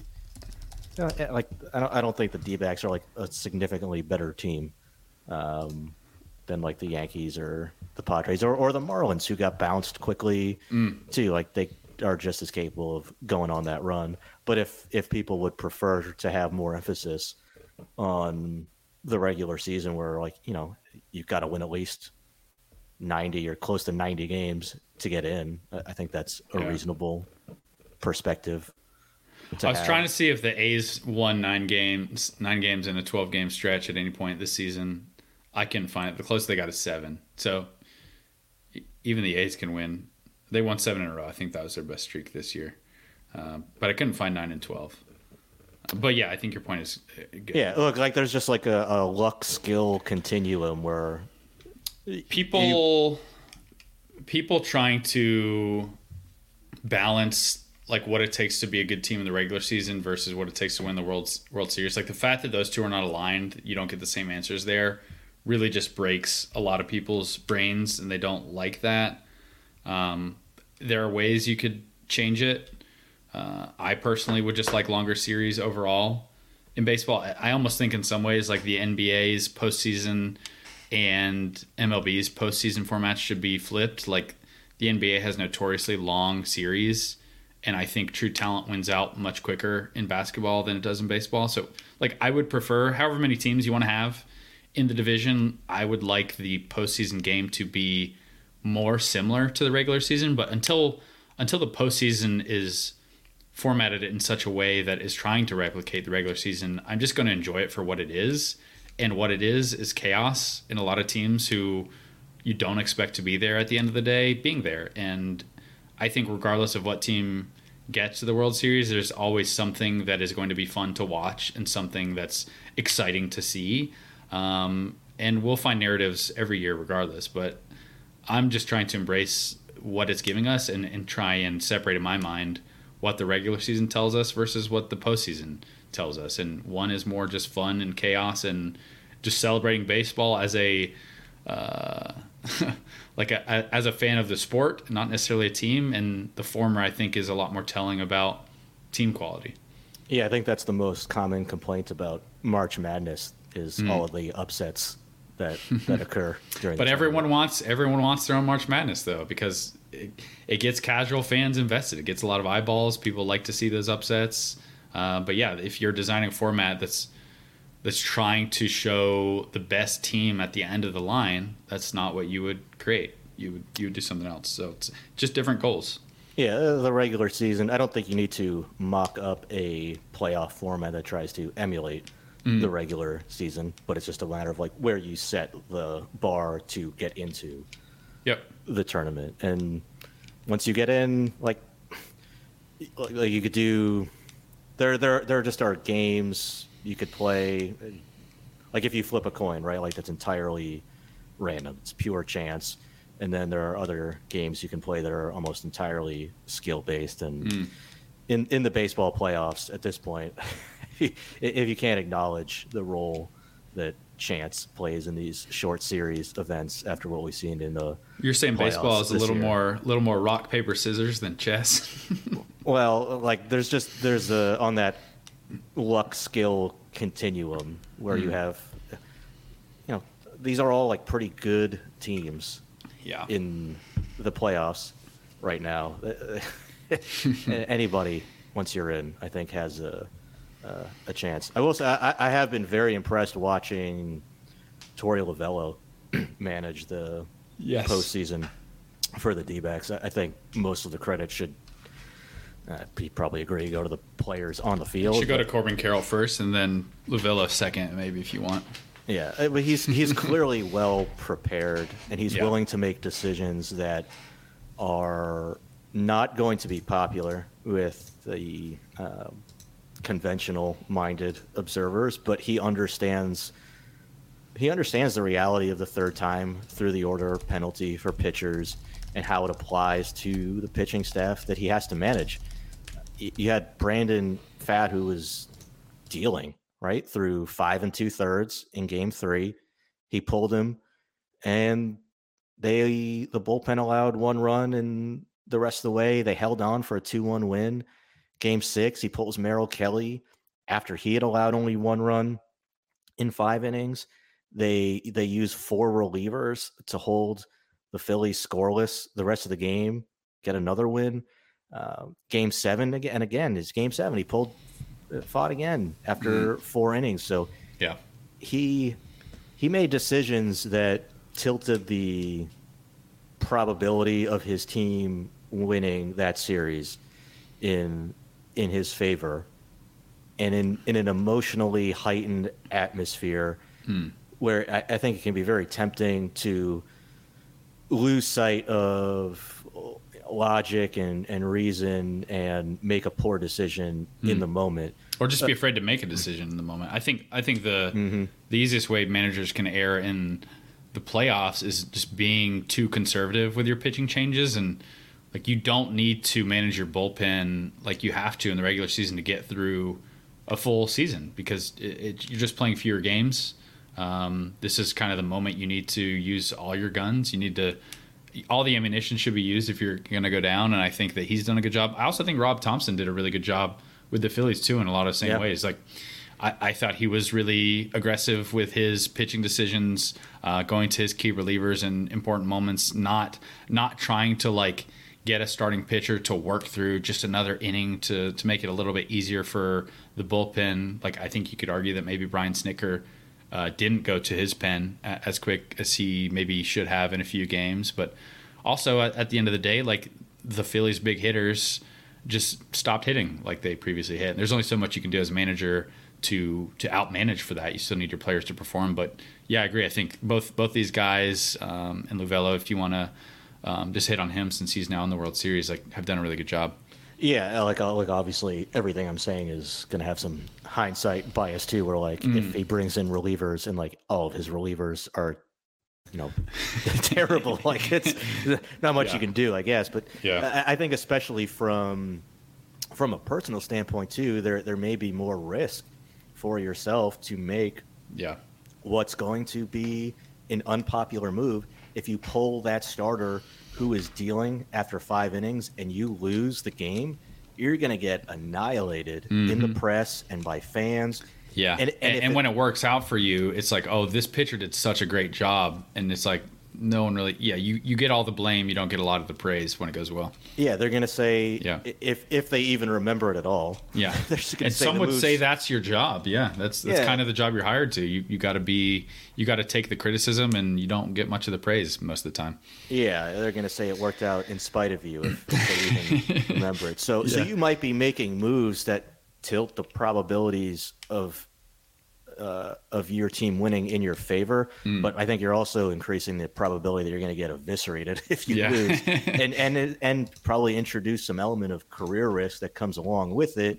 Although probably in this case, I think in Arizona they're largely on the same page with Lovullo's moves and decision-making process. But I don't think these are easy moves to make, especially in such like a highly charged environment like that. I think probably in general, like, the decision and the timing of getting relievers warmed up and knowing when to put them into the game is probably significantly harder from the dugout than it might be from the couch as you're watching on TV. Like, I'm sure everything moves a lot quicker than we imagine it does when you're actually down there on the field. Yeah, and when it matters to, like, it's your job. Whereas if you're watching like us, it's like, you're just armchair quarterbacking. What would I do in this in this situation? But that's where it really stands out to me. Like, look, he's 58 years old. He played in the big leagues. He spent like a decade working his way up through the ranks as a minor league manager. He was a coach on the big league staff in Toronto and in Boston for a while before he got the job in Arizona.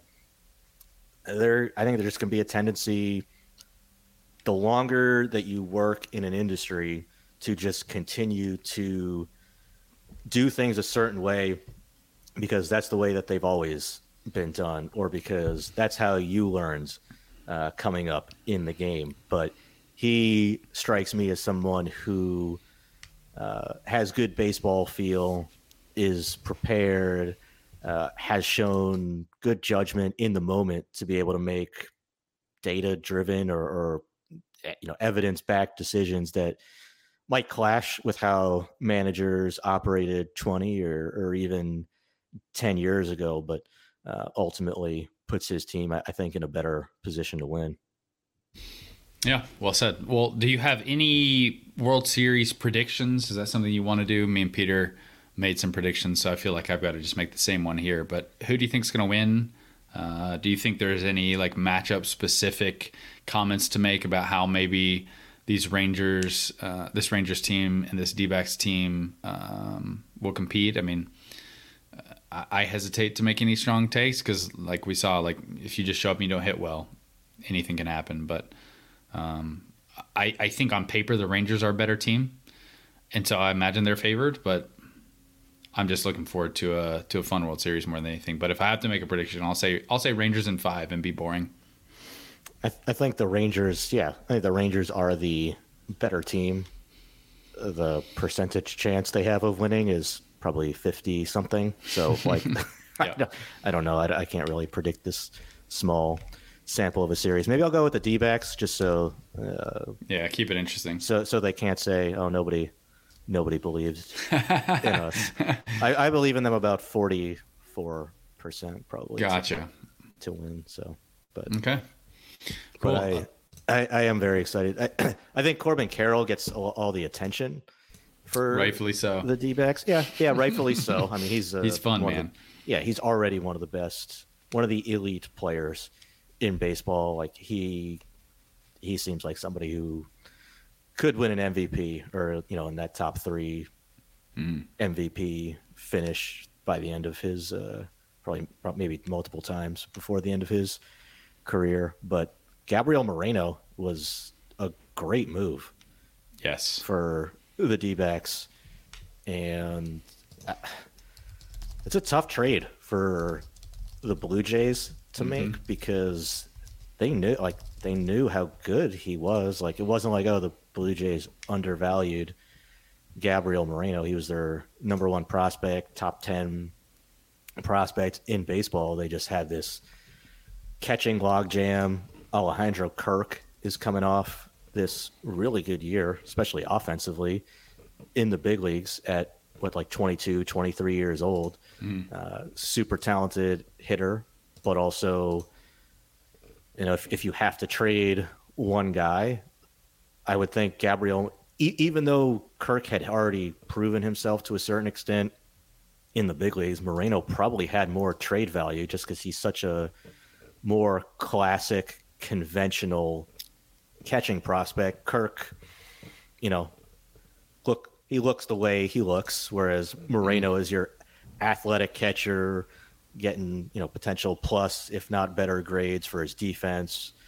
Really athletic, strong arm, quick release, sub 1.9 pop times on his best throws in games, and also is a really, really good hitter. So it's a tough trade to make, but the D-backs definitely were able to have it work out in their favor, and now it looks like they have a franchise catcher for the next half decade, if not longer. He also seems like the kind of guy who they could lock up long term. Like, he was not a big bonus guy coming out of Venezuela by any means. So, but he's been fun to watch too.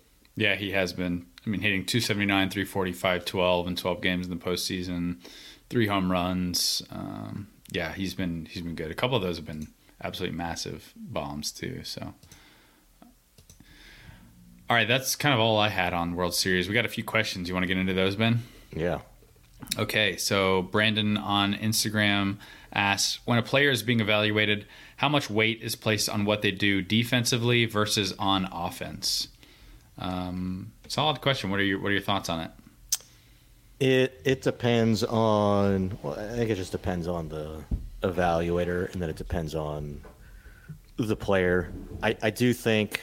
So the answer is it depends. You're welcome, Brandon. Thanks for your question. Yeah. Next question. Who else you got?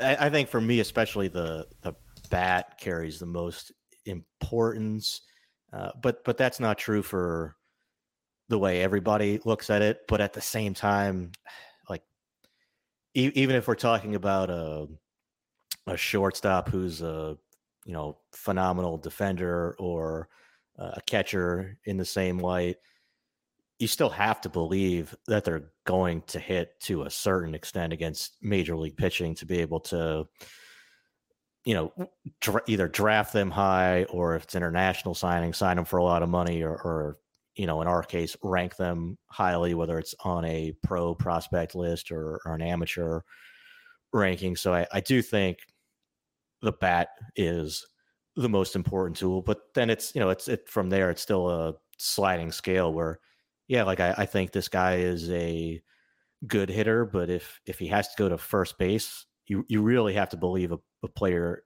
is going to be a great hitter, like that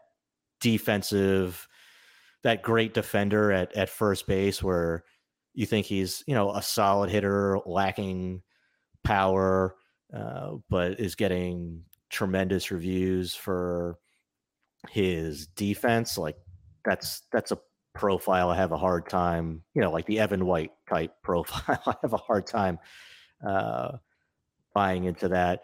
But then at each, if you're in the draft or signing international players, depending on where you are in the draft, like if you're in a later pick or, a lower signing bonus, like, yeah, sure, I'll take I think teams are just more willing to take the chance on the guy who has, really good tools, maybe a little bit more raw offensively, but projects to stick at shortstop and has really good actions, really good defensive upside at that position, but has more risk in the back, because sometimes those guys do figure it out. But in general, for me, I think the bat is the driver and the most important separator.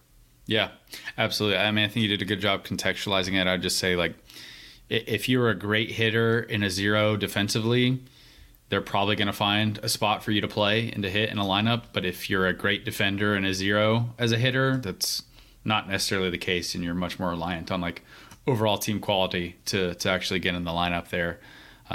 So I think, yeah, in general, we're all kind of aware that the hit tool is the most important.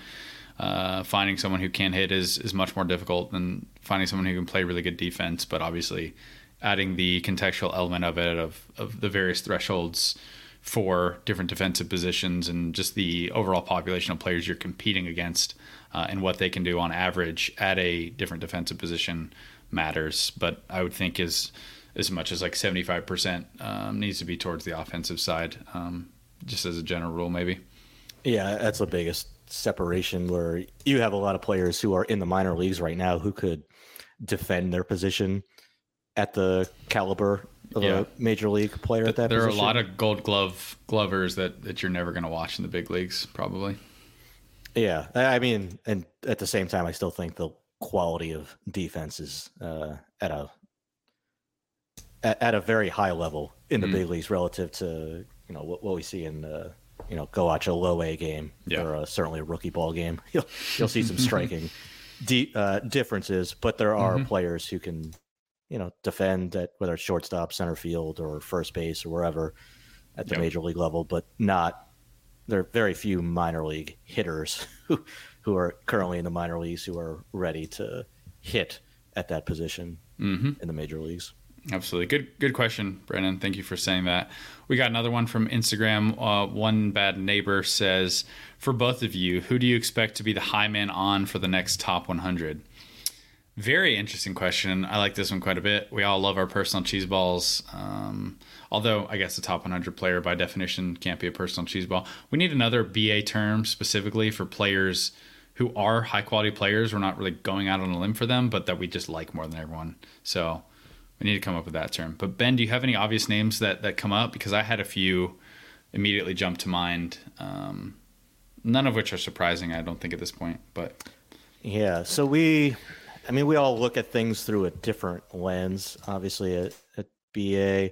At the same time, we're sharing information and we all have access to, at least internally, a lot of the same data and information and reports and things like that. So, and we have a lot of these conversations. So when you get into the top 100, it's hard to have there typically aren't big splits. And it's also kind of hard to say right now where, we have a pretty significantly sized staff. So sometimes I might think I'm going to be the high man on somebody. And then, like Jeff or Kyle or you or whoever. You got to else. scout the staff and scout the players to do this one well, Ben. Yeah. So I think one, though, could be Cole Young, the Mariners shortstop.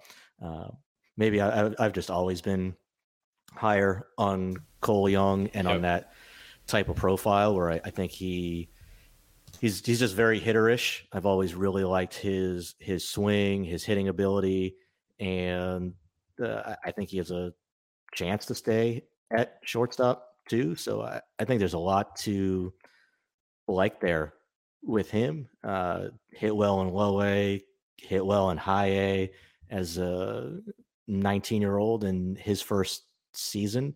Like I thought he would have fit as a top 10 overall pick in that draft. The Mariners got him at 21 overall. So, and I think he's only gotten better since then. So, to me, like he'll probably be a top 50 prospect for me, to like go through this whole process that we are in right now with the prospect handbook and gathering more information, and then taking a step back and looking at the entire, prospect universe. But he's somebody who I think I'll probably end up being the high man on. Yeah, that's a good one. That's definitely on brand for you. I'll do another guy that I think is a top 50 prospect, and I'm not really sure if everyone believes that, but I think even if there are a few outliers, I'm probably going to be the highest on him, and that's Jet Williams, Mets infielder, center fielder. I just have always loved his swing. I think he had a phenomenal year. He gets on base, he runs, he has power. I just really have a lot of conviction in the hitting ability. I think he's going to be an up-the-middle player wherever he winds up. I think people are going to be surprised by the amount of juice and thump that he has. I mean, he hits the ball hard now. Maybe a little Corbin Carroll-ish in terms of just like surprising pop with a player that maybe you don't expect it because he's not this hulking physical player, but he's quite strong. He has been for a long time. I can't imagine doing my top 100 again. Like Ben said, that there's the caveat of like I haven't actually gone through this process yet and contextualized everyone and lined up my board, but it feels weird to think of him not being in a top 50 for me. And I think most people will have him in the second half of a top 100 just based on my read on conversations with some other people on staff. So Jet would be my first name that I'll go with, similar to you, that kind of long been a fan of. 5 foot, you're 5'6" infielder. How much? I mean, like Corbin Carroll to me looks like somebody who could hit 30 home runs in a season. He came close this year. What did he end up at, like 25? He was pretty close. I think he was dinged up a little bit too at some point. So, do you think Chet Williams is like a 25 plus home run guy? I would think more towards like 2025 probably, but I guess it depends on how he's elevating the baseball. If he wanted to sacrifice some average and OBP to do that, like maybe I wouldn't go that far with him. I just think people are selling him a little bit short in the power department, so to speak. Yeah. 104 walks definitely jumps out. It's good to have a Small 5-6 strike zone. With the ABS going, he's going to be leading the league in OBP. Yeah, and he has, and in addition to that, I think he just has a really good approach to patient, doesn't expand the strike zone, maximizes that advantage that he does have. And then he is, he's really explosive too. It shows up obviously in the speed. It's the quickness of his wrist, his bat speed. The ball really does jump off. He's not like a little 5'6". He's not a slap hitter. Yeah. He's up there. He can do damage. Check out the thighs. Check out the thighs he's got. He's pretty strong. It'll be. You can definitely tell like when you see some hitters using the challenge system in the AB with the automatic strike zone. I cannot wait for that to become a thing.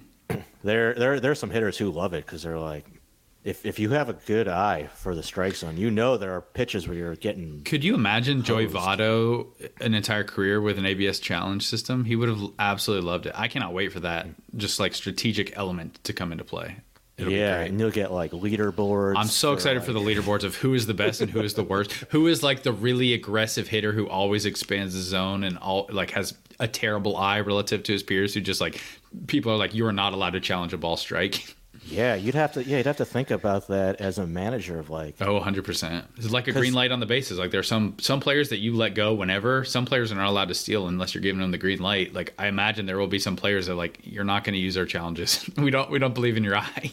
yeah, because they're going to be certain players who are not going to take a team approach or might be 100%. Yep. more willing to take a challenge for themselves rather than save them. Because there are very few instances in baseball where you have to actively think about the team when you're hitting. It's generally just like if it's good for you, it's good for the team. And the ABS challenge system will introduce like an element that is not that way. Like you need to be cognizant of like if you miss this call, you're hurting someone else potentially, and like how you evaluate that and the degree to which players are willing to defer will be very fun to see. Yeah, you get like emotionally charged in the heat of the moment, and the ball is in like easily like a couple of baseballs inside the strike zone, and you're like, you challenge it and you're in a key moment. Yeah, rookies won't be allowed to challenge. The challenges are held in regard for the veterans of the team, something like that. Or just prioritized for the guys with better. Strike zone judgment, and that should be how it is. Because Corbin Carroll, I'd imagine, has one of the best batting eyes in baseball already, and he doesn't need to be deferring to anyone on that regard. Yeah, and based on the leverage of the situation, yeah, too. So, yeah, it'll be classic fun. Old school managerial decisions. All right, who else you got here in your top 100? I can think of a couple guys. I don't know if they're actually going to end up in the top 100, but I think they at least merit top 100 because I think the top 100 is going to be pretty strong this year, just as a collective. I hope so, because last year I feel like we talked a lot about how it wasn't that great. So it does seem like we got a lot of reinforcements and a lot of players who stepped up. So I'm hopeful that it doesn't just thin out as I move down, but that would be awesome if it was just really strong throughout.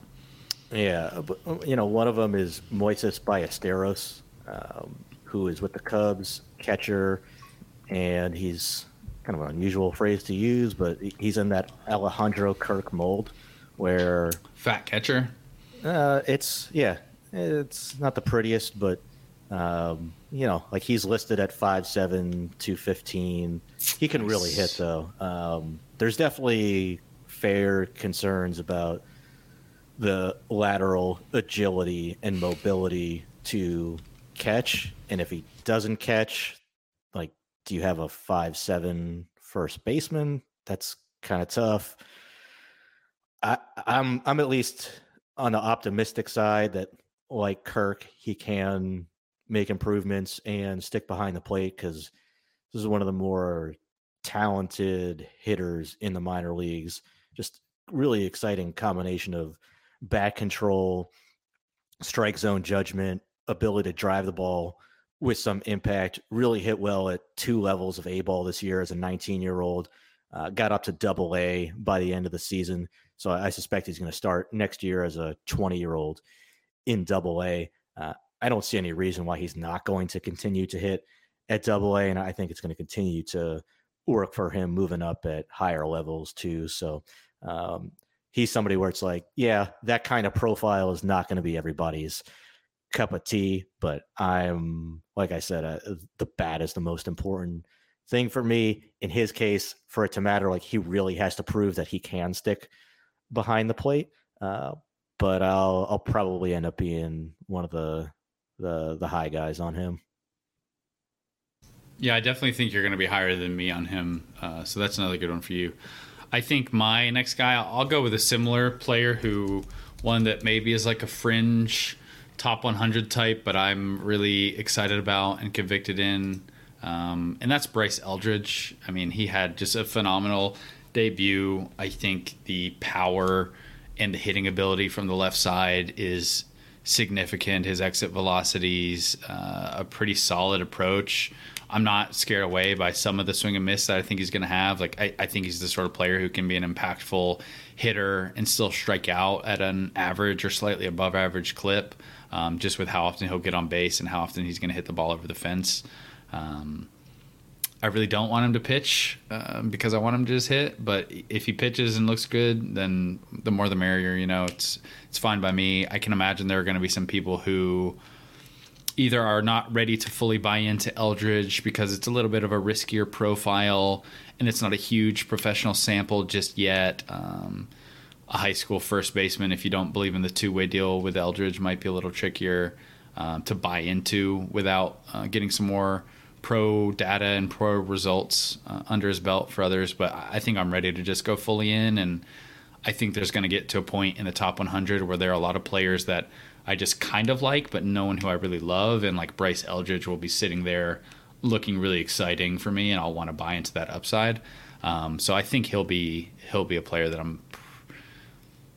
I might be the highest on. Although I have less feel for the staff and where they're at on Eldridge than I feel like I do with Jet Williams. So we, coming into the draft, the Giants took him 16th overall. We had him ranked, 22nd on our draft board.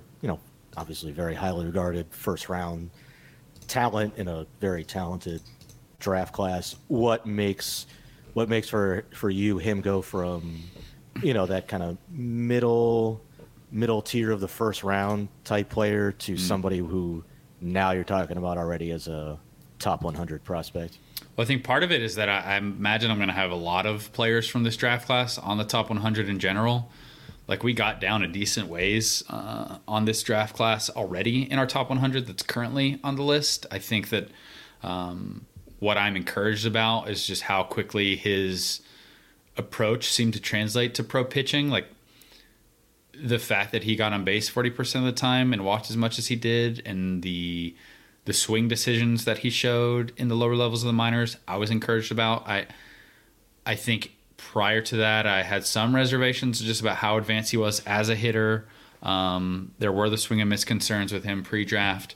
But just seeing like that the approach was quite good in a moderately sized sample. It was 31 games, and how loud the exit velocity numbers were. I'm not sure like if the EV numbers specifically changed my opinion on his raw power, but just seeing like who that put him in conversations with as an 18-year-old who has yet to fully focus on hitting, like it just has me drooling on his upside. So I think all of those are elements that have me more excited about him. And I think there are probably also some players in this draft class who are going to be higher than I would personally have them for various reasons that I'd push them up a little bit more. Like, I think it wouldn't be surprising if I had like 12 to 15, 23 draftees on the top 100, which seems like a greater than average number. Yeah, 294, 400, 505 in his pro debut between two levels as an 18-year-old, now swinging wood bats against pro competition. I think that's based on he was already obviously very highly regarded coming in, and then based on what he did, I think that pro sample is meaningful to bump him a little bit more. He hits the ball on average as hard as Elijah Green does, with significantly less miss and significantly less chase. So that's exciting to me. Yeah. I'm more optimistic on the on his outcome for making more contact. Okay, I got two more. How many more do you have? Well, I can give you another player in the realm of hitting the absolute crap out of the ball. Lazaro Montes with the Mariners is another one who's probably in that Eldridge range for me, like him, like Ballesteros, the same way, where when I go through the final process, probably like a borderline top 100 player, where there is some swing and miss risk there, certainly. But he really did cut down on that swing and miss this year from where he was last year in the DSL. Big Mariners international signing, both in terms of money and just being a very big human being. Massive power, right there. I think with Bryce Eldridge, go have 70, if not top of the scale raw power when it's all said and done. 18 or I guess just turned 19 years old, but played at 18 this year. 303, 440, 560, and 70 games between the complex in Arizona and in low A. Drew walks too, so there are some holes in the swing. I think it's pretty much first base only with him, or it's going to be a pretty rough. I mean, left field, like I guess Rhys Hoskins plays, some corner outfield too. So like it could be like that kind of defender if you keep him out there. But I'm a big fan of the power, and I think he'll hit enough to make it work, even if he's going to have to really mash as a likely first baseman. So I'll probably, I think, end up being one of the higher people on him. Okay. My next guy is definitely on brand for me. And I think it's just a combination of, I think this is a player profile who a lot of people on staff are much more hesitant to get aggressive with than I am. And that's a high school right-handed pitcher, and it's Dylan Lesko. I don't need to talk about how much I like Dylan Lesko, but I think for me, him coming off of Tommy John surgery and simply having all of the stuff that he had prior to the surgery has me still just as excited about him, and I'm ready to discount the scattered control that he showed in 12 starts this year between rookie ball and high A. He walked 6 batters per 9. I don't think that he suddenly just forgot how to pitch. I think it's just a process of going through Tommy John surgery, coming back, learning how to get that feel. A lot of people say the touch and feel and the command is kind of the last thing that comes once you recover from that injury. So I'm willing to, similar to Brady House, I was kind of willing to give him a mulligan for his first full pro season because of his back injury. I'm ready. I don't know if his House's first full pro season, but either way, the injured season he had, I was ready to just discount it and see what he had next year. I kind of think of Dylan Lesko in the same way. It's just hard for me to completely pump the brakes on a guy who was as good as he was in high school, had the sort of fastball command, change-up feel, devastating pure stuff across the board.